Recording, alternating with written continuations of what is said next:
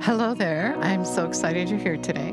Jesus is teaching us how to be ready to stand before Him that day, to stand before Him without spot or wrinkle, confident and knowing that we belong to Him, that we're going to walk through that door into the kingdom to live with Him forever and ever. So let's acknowledge Him, Jesus. We thank you so much for taking care of us, for showing us the truth, giving us revelation knowledge, getting us to that place where we look just like you. Anything is possible with you. So we thank you, we praise you, and give you all the glory. We can't look like Him without Him recreating us in His likeness. So we have to be willing and obedient. So we're talking about tithing. And I'll read to you Malachi 3:8. Will a man rob or defraud God? Yet you rob and defraud me. But you say, in what do we rob or defraud you? You have withheld your tithes and offerings. And I want to talk about offerings today, but just to do a little recap. You are cursed with a curse, for you're robbing me, even this whole nation. Bring the tithes and the whole tenth of your income into the storehouse, that there may be food in my house. And so he's saying, when you give your tithe, you are becoming a part of his life. You're working in his plan so that everyone can know, so that his workers can be paid. So there's money there for him to do his work through his willing vessels. And so remember now, it said here, your tithes and your offerings. So not only are we going to tithe, we're going to give, and we're going to talk about giving today. So he said then that he would open the windows of heaven and pour out more blessings than we can even contain. More than enough, more than we can ask or think.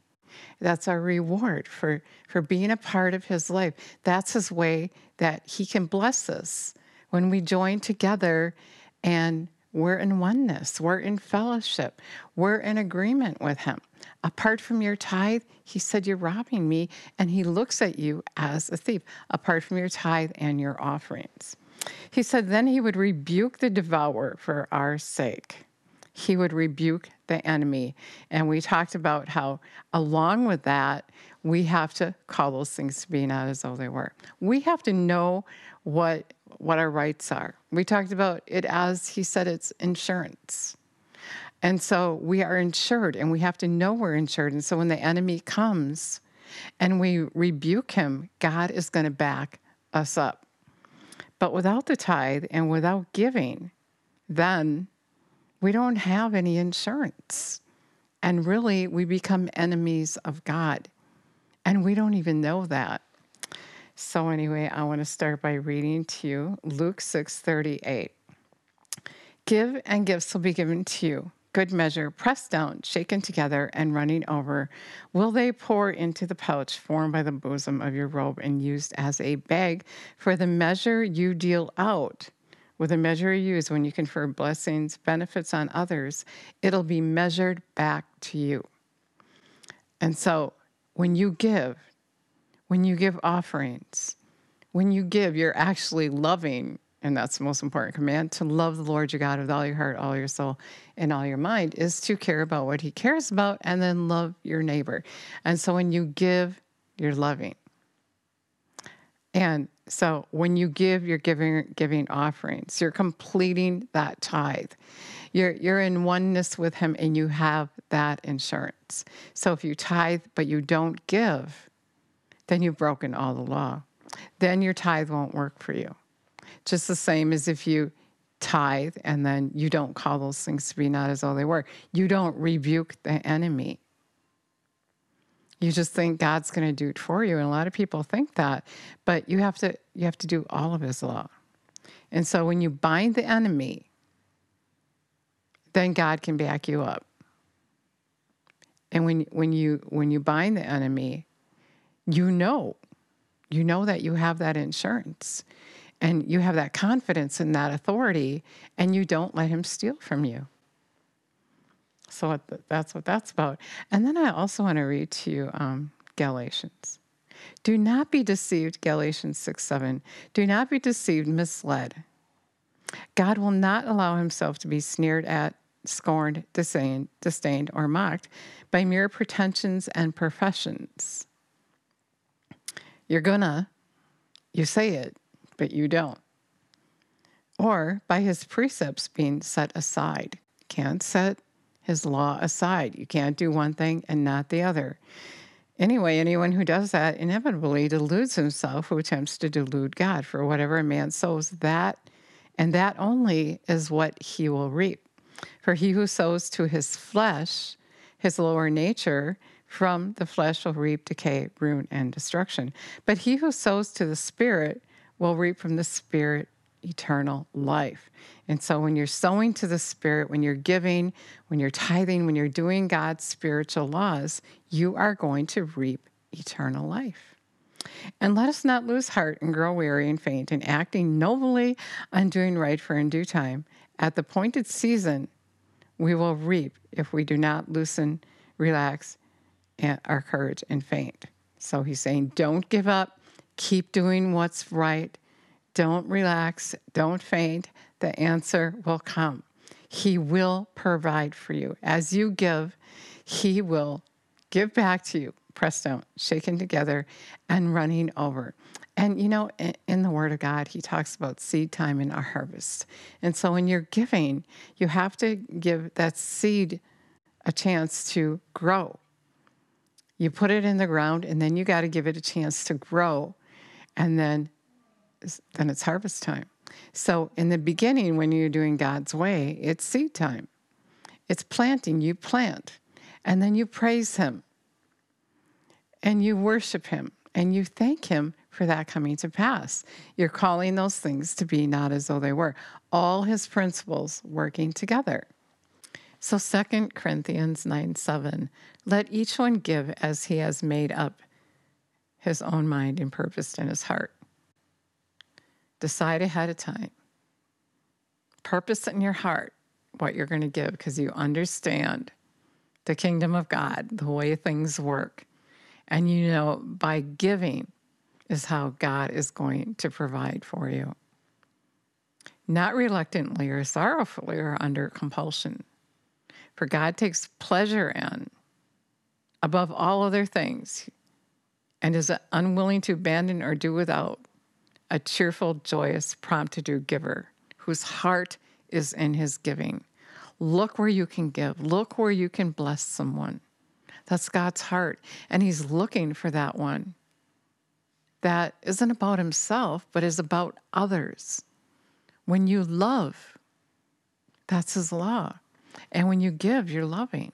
And then he's able to make all grace, every favor, and earthly blessing come to you in abundance. You're going to be favored because you're looking to give. What an awesome word. And then it says, so that you may always and under all circumstances and whatever the need, be self-sufficient, possessing enough to require no aid or support, and furnish in abundance for every good work and charitable donation. You're going to be self-sufficient. You're going to have what you need for every occasion. As it is written, he, the benevolent person, scatters the board. He gives to the poor. His deeds of justice and goodness and kindness and benevolence will go on and endure forever. That's what heaven is like. And we're going to move in with God. Then we got to have this. We have to have this character, this position. We have to please him above all things, he said. He needs a prompt-to-do giver, someone that cares, someone that's going to give.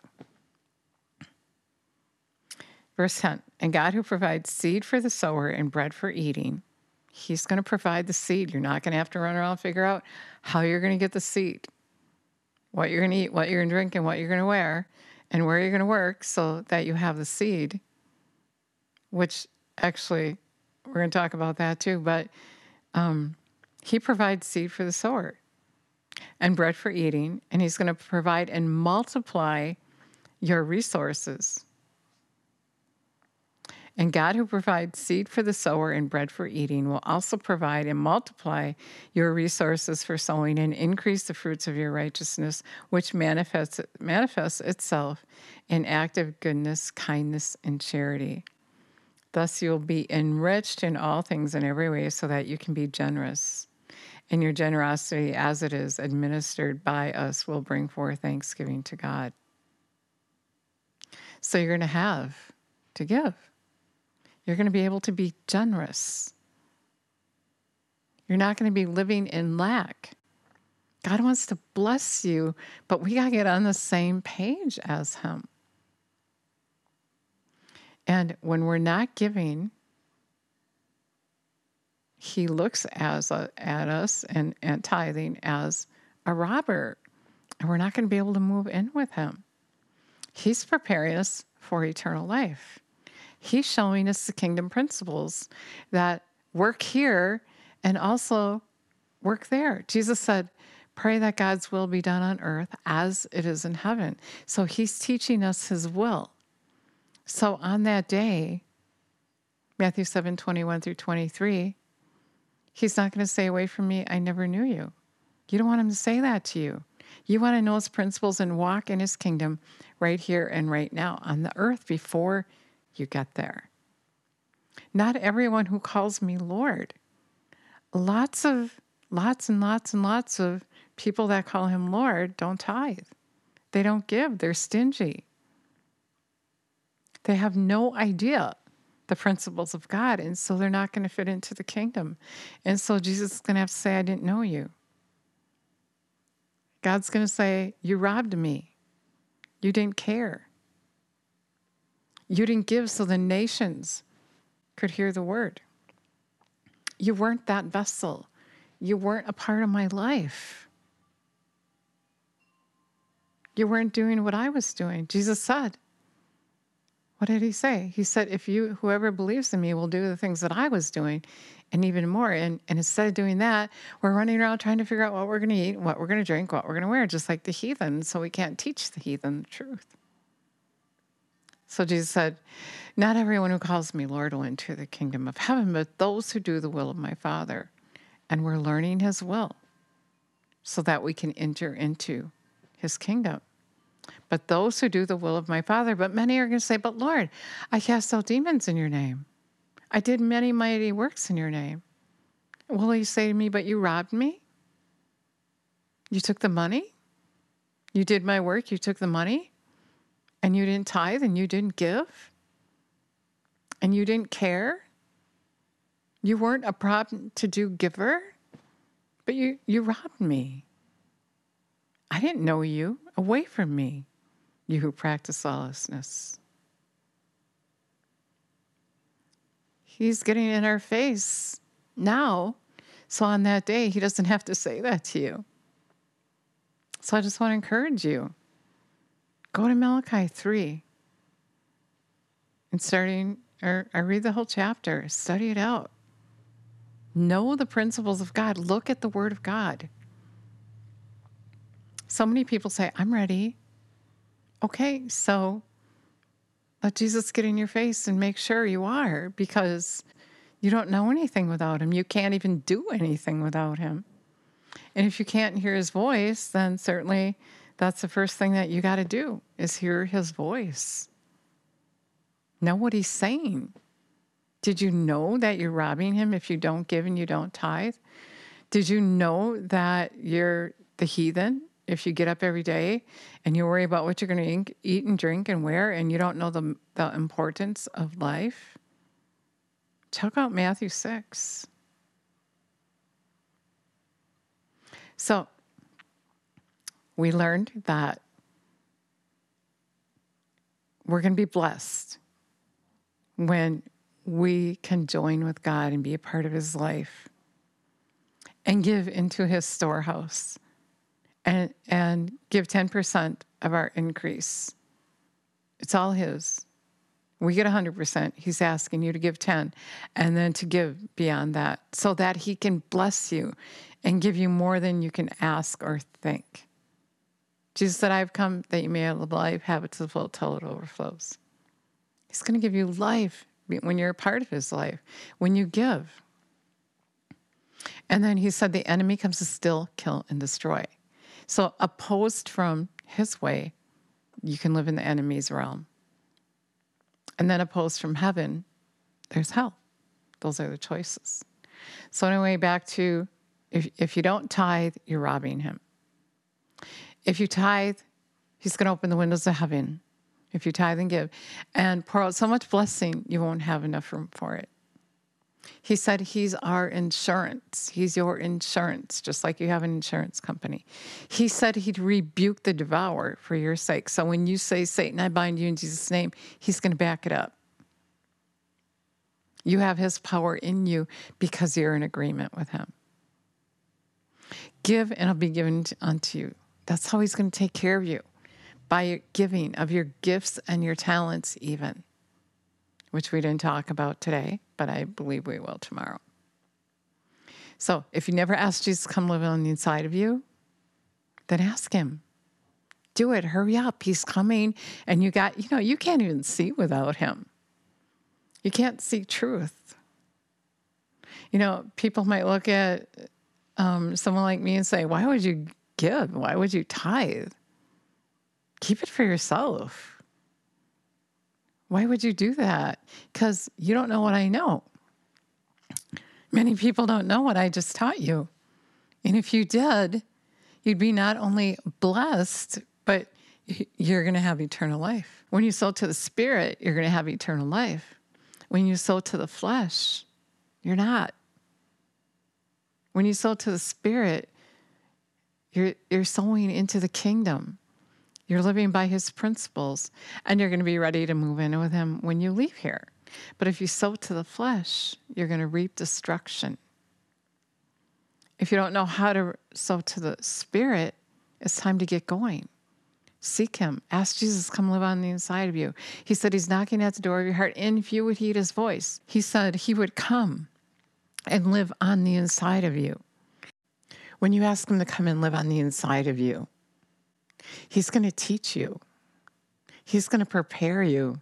You're going to be able to see what you couldn't see before. And you're going to be ready to stand before him that day. You're going to already be living in his kingdom here, and you'll be ready to move right in to his kingdom there. So if you never asked him to come live on the inside of you, do it. Do it now. Get on your knees and say, Jesus, come and live on the inside of me. Open my eyes to the truth. I want to see. I want to know the truth. I want to live with you forever. I want to be a part of your life. Read the word. He is his word. In the beginning was the word, and the word is God, and he is his word. So when you look at the word of God, you're getting to know him. When you heed his word, he said he would manifest himself to you. So he's going to teach you. He's going to guide you. He's going to prepare you to live with him that day. How amazing is that?